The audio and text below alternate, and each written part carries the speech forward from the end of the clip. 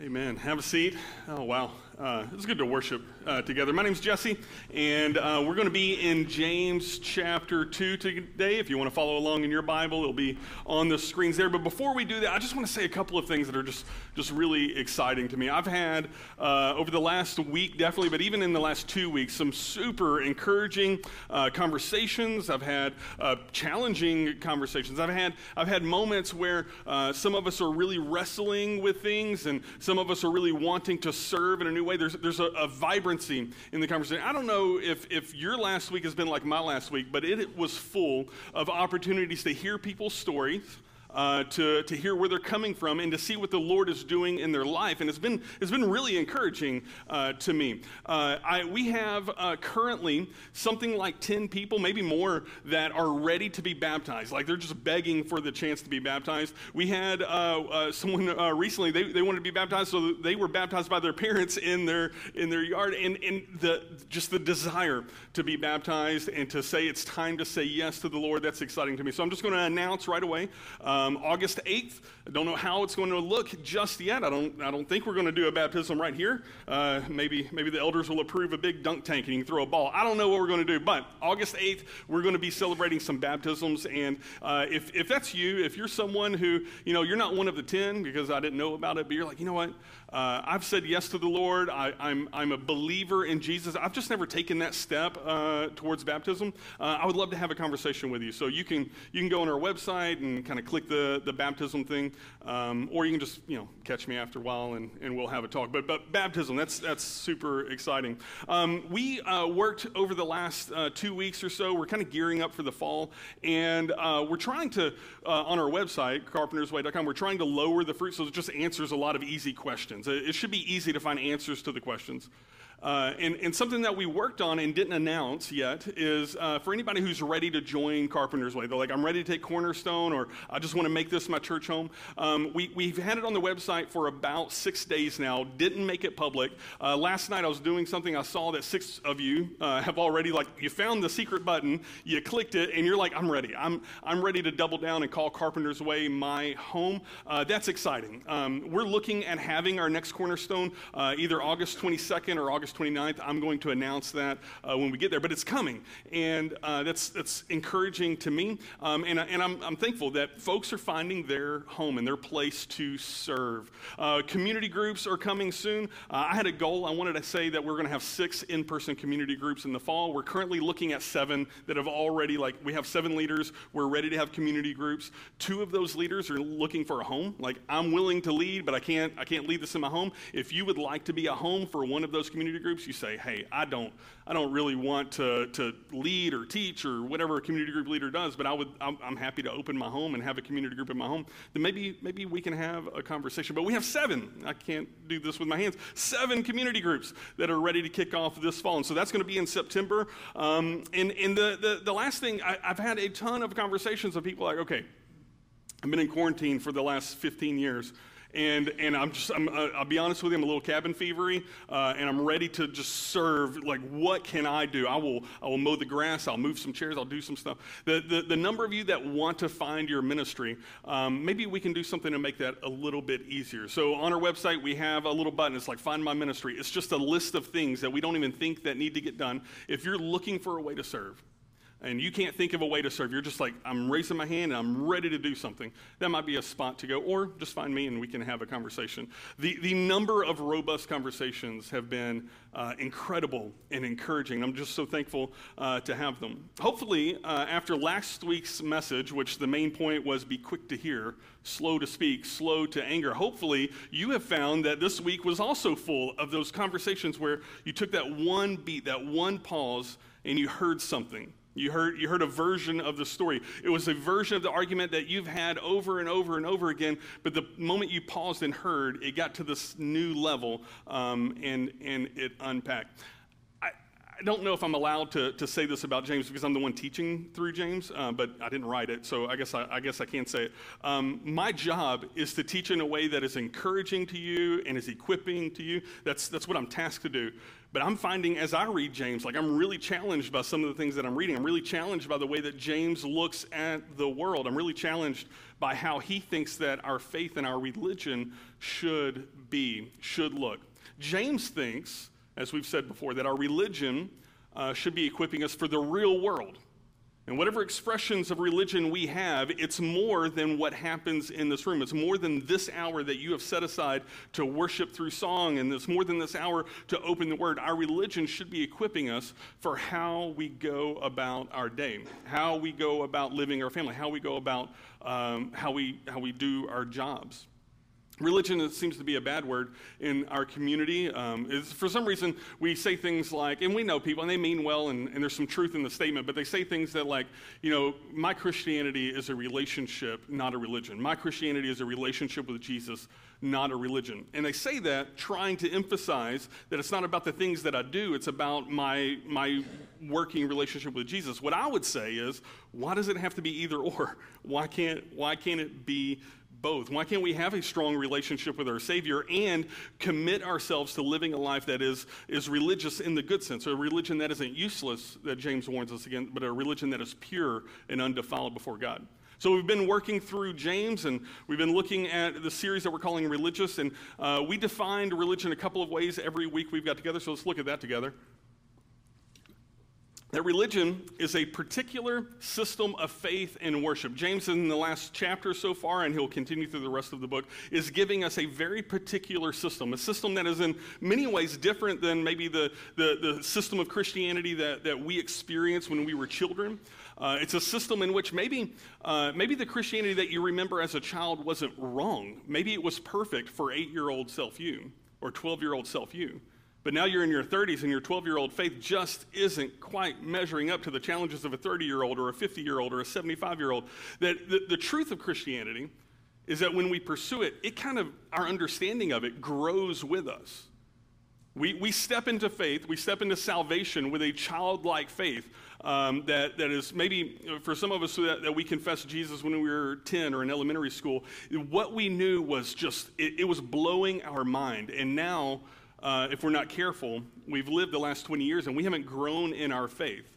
And what James is suggesting is that if we double down on this faith, this Christianity, this religion, a particular system of faith and worship, we'll find that Christianity is big enough to grow with you from 10 to 20, and from 20 to 40, and from 40 to retirement, and from retirement to your last days on your deathbed, and you're looking at your loved ones and you're preparing your funeral, that Christianity is big enough and rich enough to sustain you and equip you for every level of life that we go through. Maybe, if I have to be honest with you, maybe sometimes when we talk about our own faith as having I'm having a crisis of faith right now, maybe it's not so much a crisis of faith as it is you're about to grow into that next phase, and your faith is about to grow. It's the faith that you had was childish, and it was good for the season, and it was right for the season, but you are now experiencing a different level of life, a different place in your walk with the Lord, and you're going to transition that faith. I think a lot of Christians, a lot of churches that I've been in, that I've personally witnessed, I think the biggest problem isn't that they don't love Jesus, is that they love Jesus like they did 45 years ago, and they haven't grown in what that looks like and haven't seen that it challenges every step of the way. And then the second thing we've said about religion is that it's a pursuit or interest to which someone ascribes supreme importance. It's the thing that is the most important thing in your life. That's one of the definitions. When James opens his letter and he says, count it pure joy when you face trials of many kinds, it's not because the trials are small or the trials are easy. Yeah, the trials can be huge. The trials may even kill you. But the trials are going to show you what was most important in your life. We went to a funeral. Some of you know that our friend Tim Dinslinger, he was an elder here, but he's gone. We were at his mother's funeral this past week. And as people spoke at the funeral, what you hear are not, a recounting of the last, if there was an argument, the last argument or the last bad moment. What you hear are people telling stories about the most important things that they remember about their Mimi and about their mother. When we get to the end of life, or when we get to the hard times in life, what is true about us and what was always already true about us starts to become obvious to us, starts to become obvious to others. And James says that when we face trials of many kinds, the things that we ascribe supreme importance to become very obvious to us. But if we would make it a point to ascribe supreme importance to the pursuit of Jesus as our Lord and the pursuit of Him transforming us, the pursuit of doing life the way that He says it, then we're better equipped for this world around us, this world that really hurts. Can we agree that this world is just uniquely gifted at hurting? And we, as individuals, are uniquely gifted at hurting each other. This week, we were in a staff meeting. We finished staff meeting as a church, and Jason Harris, our worship pastor you saw up here, he had to do something, and so he's just, the meeting's over, but he has his computer, and he goes to a broken website. It should have worked, but it didn't work. I don't know if you know this. It used to, if you go to a broken website, it just says, hey, this website's broken, try something else. Now, in the interest of, delaying you and maybe just distracting you, sometimes you go to a broken website and they offer you a video game to play so you're frustrated that your website didn't work, but here's a game to just kind of, entertain you and have some fun. And so I hear the music play, and it is a version of Mario Brothers, but it's not Mario. It's just this game, right? And it's not a controller in your hand. It's just a keyboard in your hand. And it's the first level of Mario Brothers that we've been talking about for weeks now. But it's different. It's a different skin, different colors and stuff. And Jason has the whole keyboard in front of him, and he has to figure out how to make this little character move forward. And it takes a second, and then, okay, you figure that out. And then you figure out the jump. And then by the end of this level, Jason is now equipped to beat whatever the version of Bowser is in that game. The buttons were confusing at first. Sometimes when we first face Christianity, it's like, I don't know what to do with my hands. I don't know how to pray. Do I pray like this? But after you figure out the motions, after you figure out the moves, Christianity should be equipping you for every phase of life that you're going to face. And we got to see that lived out after our staff meeting, which was fun. I never got to see if I can get a better high score than you, Jason, so we'll have to figure that out later. And so let's look at James chapter 2. If everything goes as planned, we'll finish chapter 2, but we may get delayed. He says, my brothers. Now remember who James is writing to. When he says my brothers, he's not writing to a group of people that he considers some may be lost, some may be saved, some may be Christians, some maybe not. He's writing to a group of people that he expects are Christians. He's writing to the group of Christians that he said at the beginning are in the dispersion. And so there's this moment in early church history that all of Christianity was focused in the one city, Jerusalem, and then things got kind of hairy and they scattered everywhere. And so James is writing to a group of Christians that have scattered away from their home, and they're trying to figure out how to do life in very different circumstances. And if you left Jerusalem and went to Samaria, your experience is different than if you left Jerusalem and went to, say, Egypt.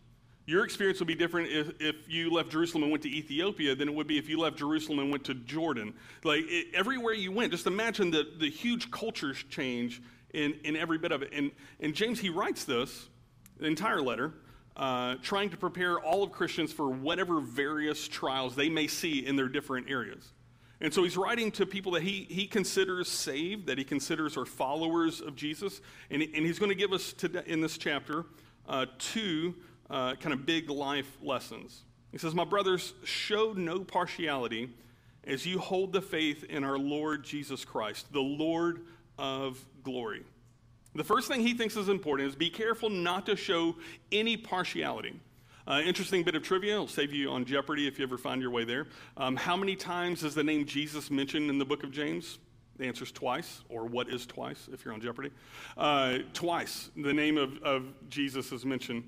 This is James's big brother, Jesus, and it's mentioned when he introduces himself. He says, I'm a servant of the Lord Jesus Christ. And now he says right here the second time, show no partiality as you hold the faith in our Lord, Jesus Christ. In our Lord, my big brother, Jesus Christ, the Lord of glory. My big brother is the Lord of glory.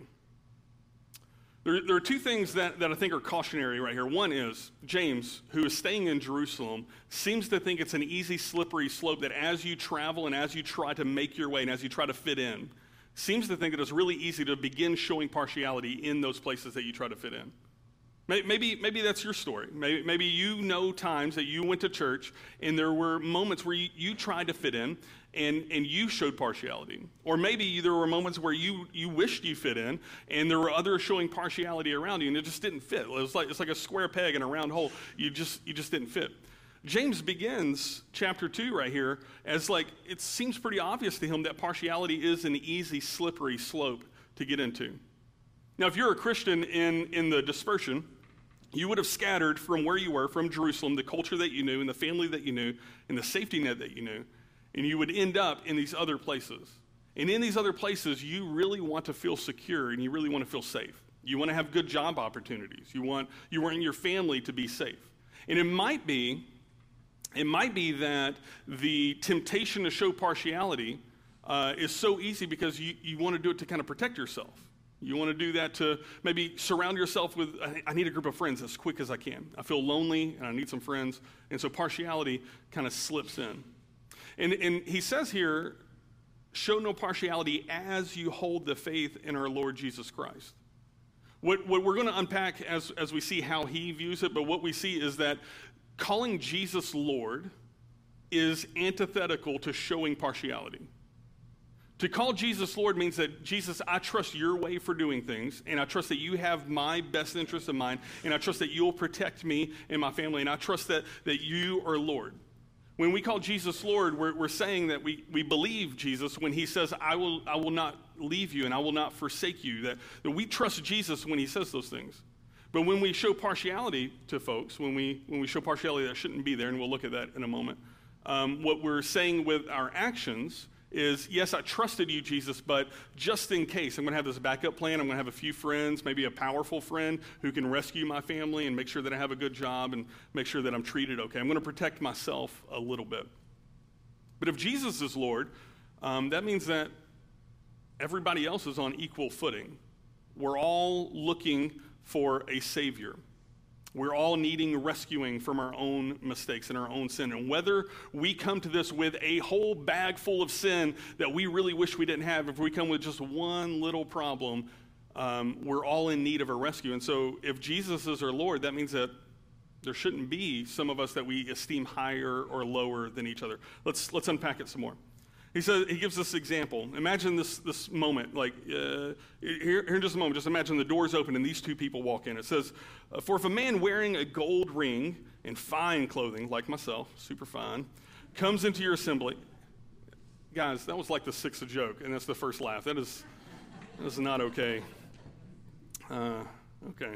For if a man wearing a gold ring and fine clothing comes into your assembly, and a poor man in shabby clothing also comes in, there's not a problem with having a poor man and a rich man enter at the same time. It's this and that happens. He says, and if you pay attention to the one who wears the fine clothing and say, you sit here in a good place. Here you go. Here's the good stuff. I saved it for you. You sit here in the good place, while you say to the poor man, you stand over there or sit down at my feet. Have you not made distinctions amongst yourselves and become judges with evil thoughts? I love how James puts that as a question, not as a statement. He's not like waving his fist at him. He's like, just ponder this with me.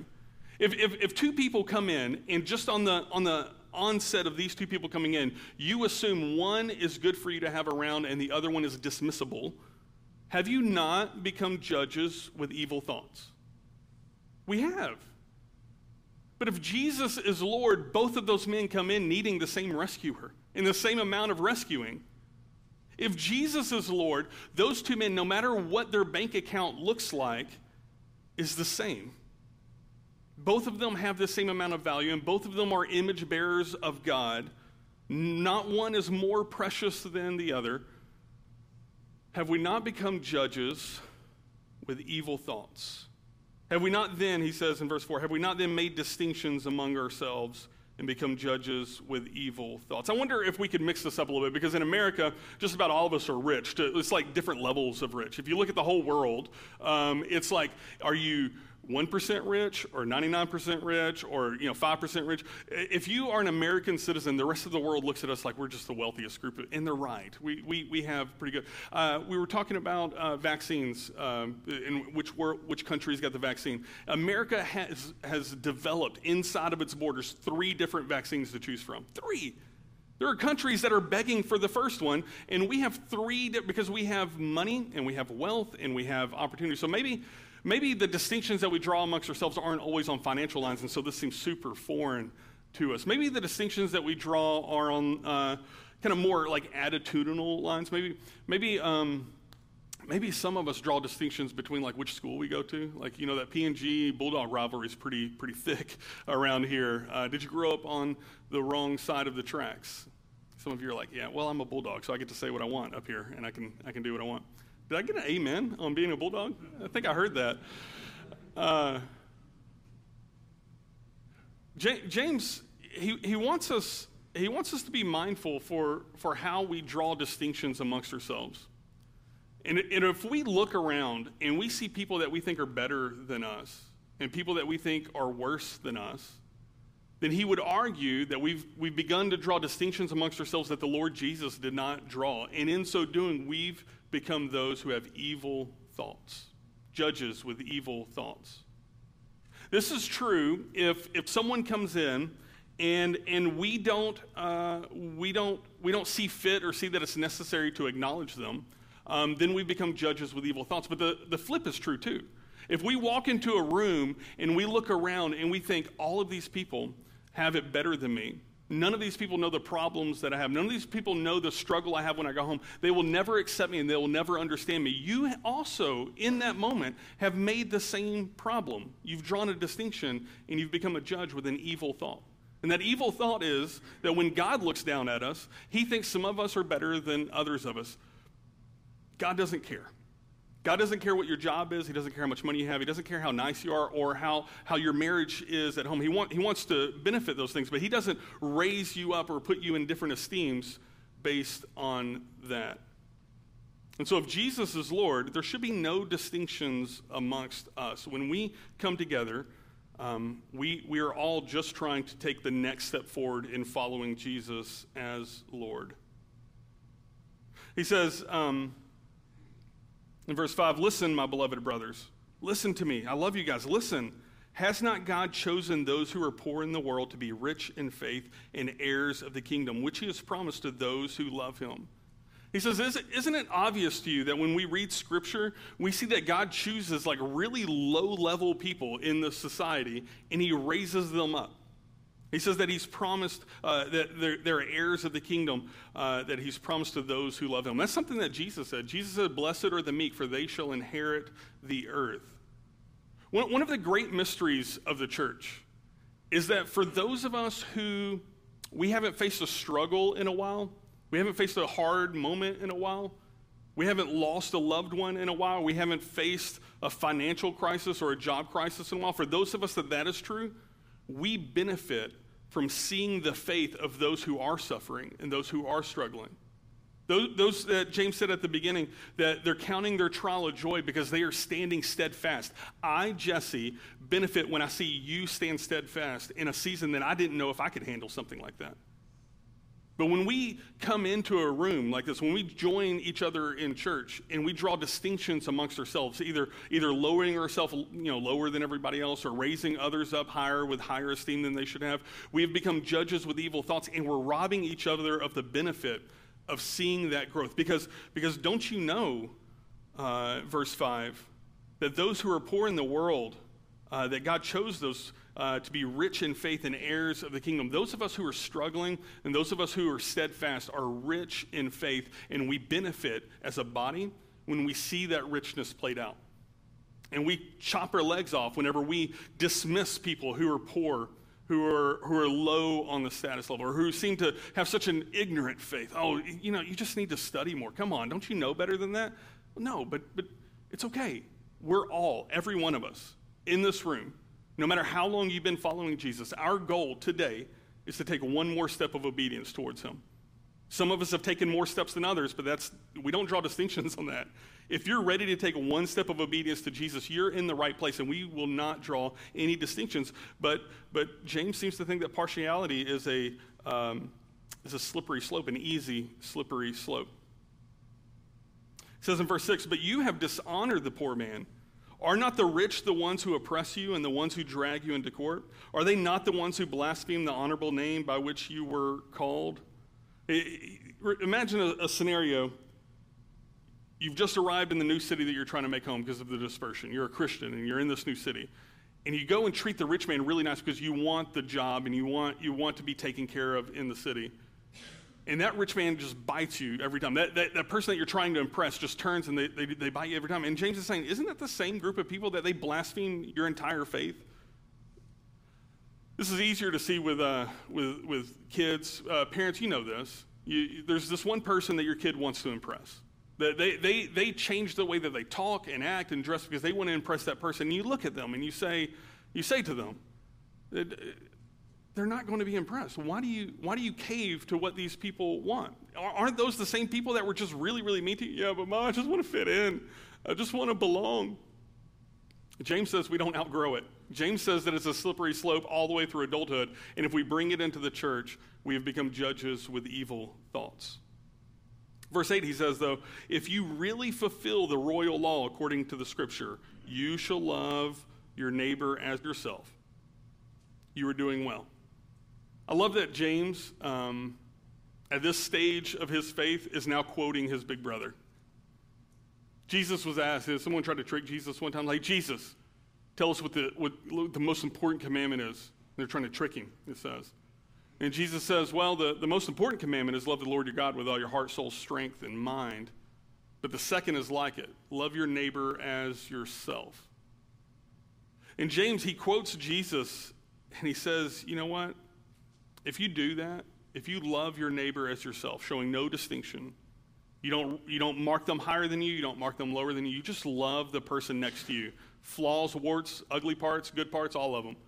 Just love them as yourself. You are doing well.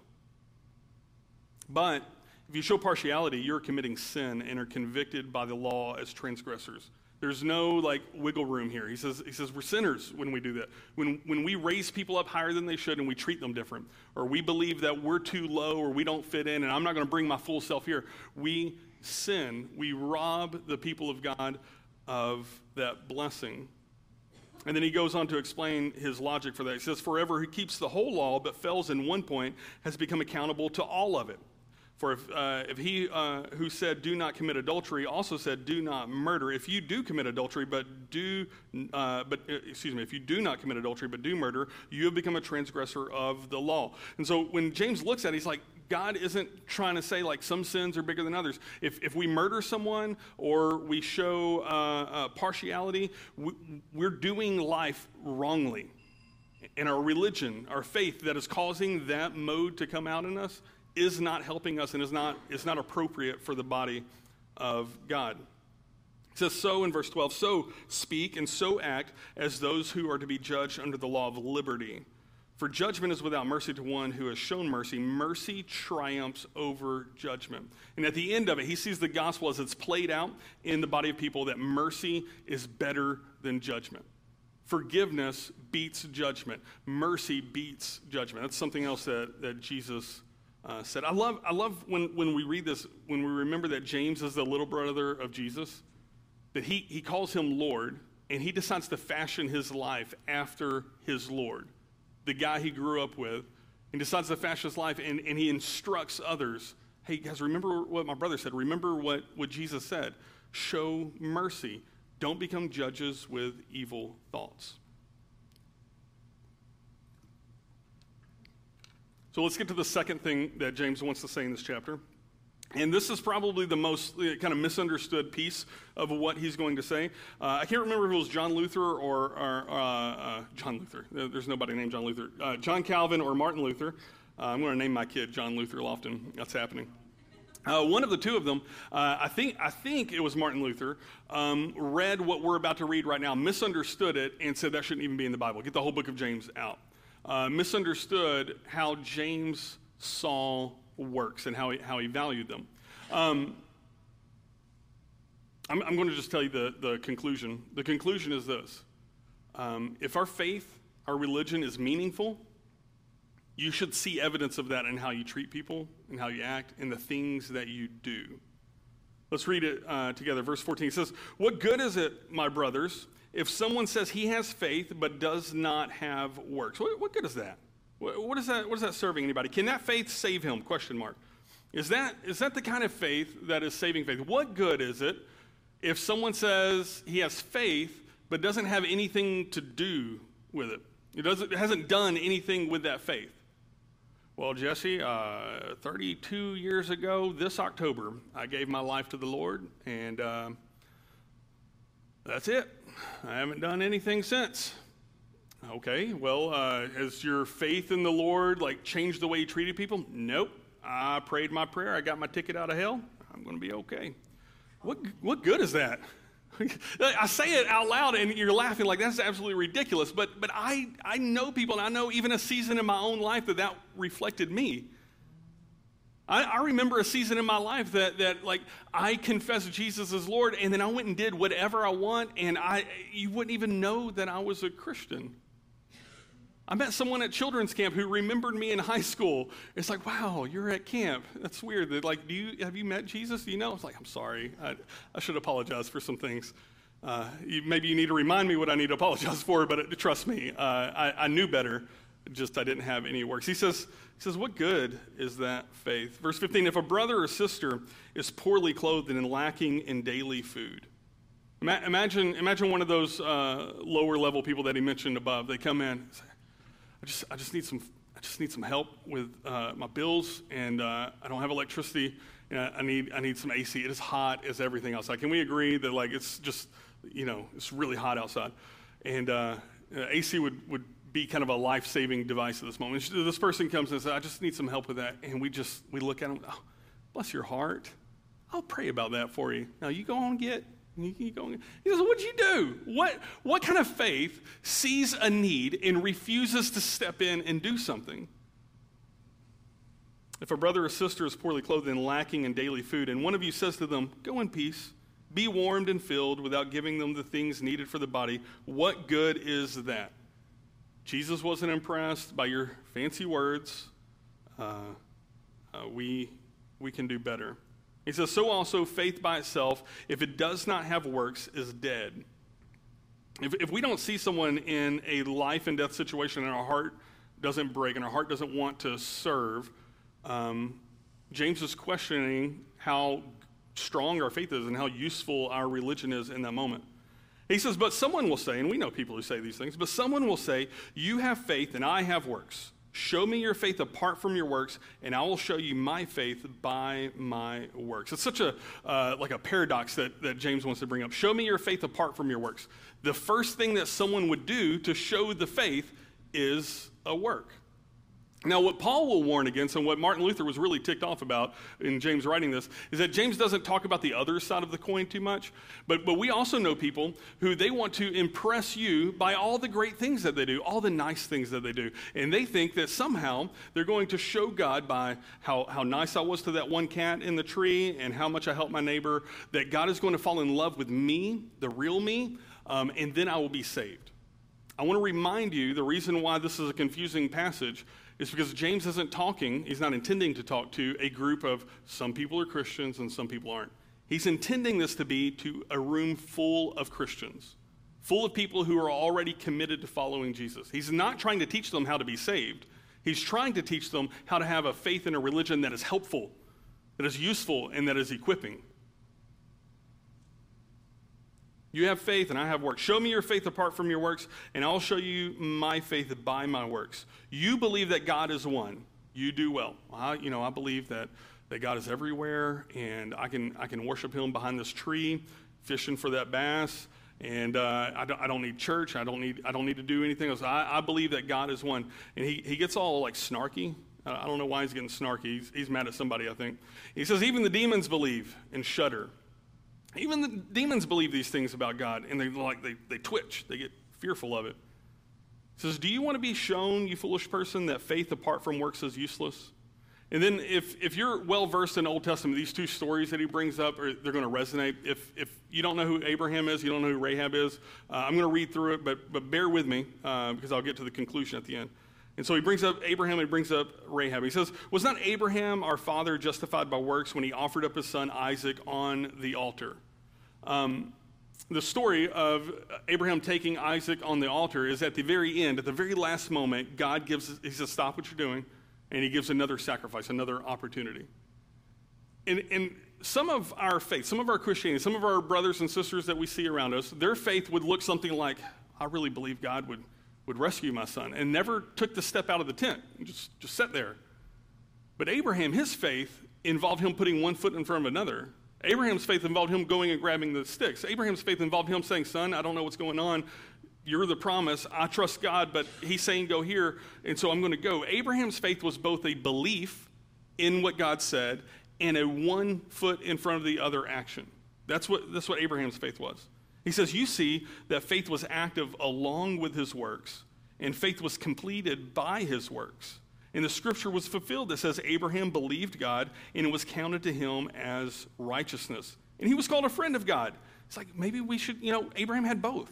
He believed things about God, but then his belief became actions that he put into action. And one step after another, he learned more about God, and then he's later called a friend of God.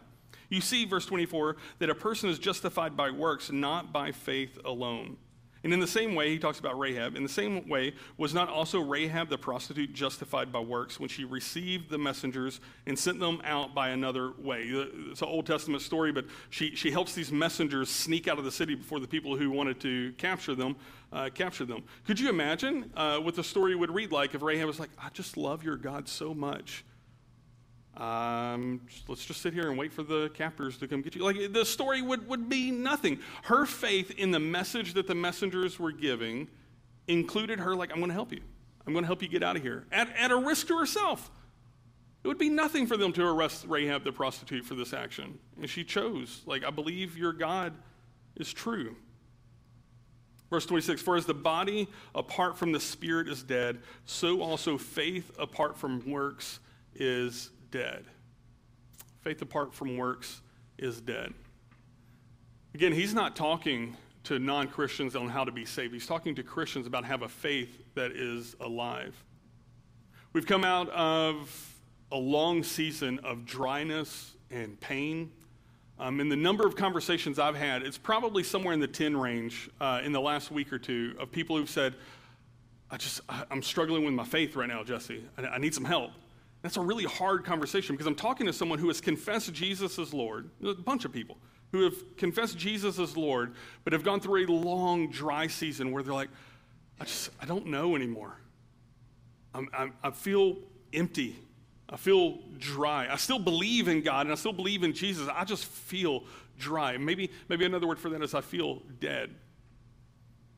And so much of the last long while, doing works, doing things that mean something, doing things that move the needle forward has been thwarted. There was a season not too long ago that we were just stuck in our house. We couldn't do much of anything.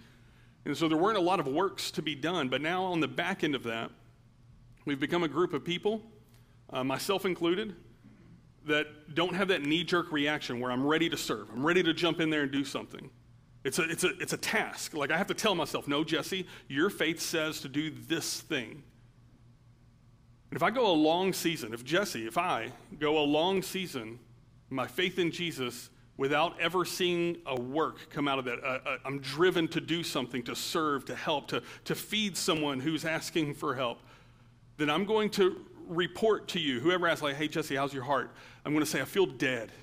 I believe in Jesus. He's still my hope. I don't have that vibrancy I used to have. And James says, well, just as a body apart from the spirit is dead, so is faith without works. We should be a serving group of people. Our faith should motivate us to help others and to equip others and to show up in their distress. Or as James said before, to visit orphans and widows in their affliction. Our faith should cause us to show up in someone else's affliction and visit them and to hear their story and to stop talking so much and to just listen. Our faith should put us in positions that we wouldn't go if it weren't for Jesus being Lord, but because Jesus is Lord, we're all on equal footing, and none of you is better than me, and none of you is worse than me. We are just trying to be obedient followers of Jesus. How can I show up in your affliction? And when I do that, faith plus works, my heart comes alive. I feel close to God, and I feel close to God's people. I'll tell you two kind of cautionary stories. About 5 or 6 years ago, I'm driving down the road. I exit at 365, in front of Chick-fil-A, and I'm turning under the overpass, and there's a long line of people, like a red light. And there's a guy, he's there. He's panhandling. He's asking for money. And I don't always give everybody money. Sometimes I'm there to help, and if I have time to talk, I'll talk. I'll meet somebody that gets there. But in this moment, it was very unique. In this moment, I felt this very clear desire to give this man $10. It wasn't give this man some money and grab whatever you have. It was a clear desire to give him $10, and I happen to have a $10 bill right in my truck in this little spot that I keep cash. I don't keep it there anymore. Don't rob me. And there's this $10 bill. And there's this man who's asking for money and a clear desire in Jesse's heart to give this man $10. And I wrestled with it. The light's red. I'm wrestling with it. I'm like, $10? He's going to go drink it. He's going to go smoke it. He's going to go do something. I don't know what he's going to do with it. And I felt, it wasn't audible, but I felt like, who cares? I'm just telling you what to do, Jesse. Give him $10. Light turns green. I pull up, and the light is green all the way through it. If it had turned red, I believe I probably would have wrestled with God another minute or two and then given him the $10. But because the light was green, I wasn't really in the mood to do it anyway, and I felt embarrassed about the people behind me. I did not stop, and I did not give that man $10. I just drove through the green light. Maybe you can, oh, yeah, I feel that. I've done that. I just left. And I was just crushed. I spent the next quarter mile, what am I doing? Am I even following Jesus anymore? And so I U-turn, past Starbucks a little bit. I U-turn. I'm going to go I'm sorry. I should have given him that $10. I'm going to pull over. I'm going to give that man $10. I have been gone 12 seconds. That dude is gone. I don't know if someone picked him up. I don't know if a bird picked him up and flew away. But I had one chance to give that guy $10. And I felt like I was supposed to. And I didn't. And a little twinge in my heart, oh man, I wish I did. There's no end to the story where I find him and give him $10. It's always there. When I was in college, it was in downtown Dallas, and there's a big homeless community. There's this guy that I would see walking around. I found out later his name was Ronnie, and he was a guy who would walk around barefoot, and he was just always barefoot. And so one day I pull over between classes. I was like, hey man, can I get you some shoes? He's like, yeah, I just wish I had some shoes. And so I have bigger feet than he has, but I had an extra pair of shoes in the trunk of my car. I'd give Ronnie some shoes. And so I'd see Ronnie walking downtown Dallas, and he would the toes on his shoes were curled up, but he had shoes on, and he was walking. I'd stop and I'd talk to him. I was like, man, Ronnie, how you doing? He's like, I'm hungry. Can you help me with food? I'm like, yeah, I can help you. I felt in that moment, I felt like I should do something.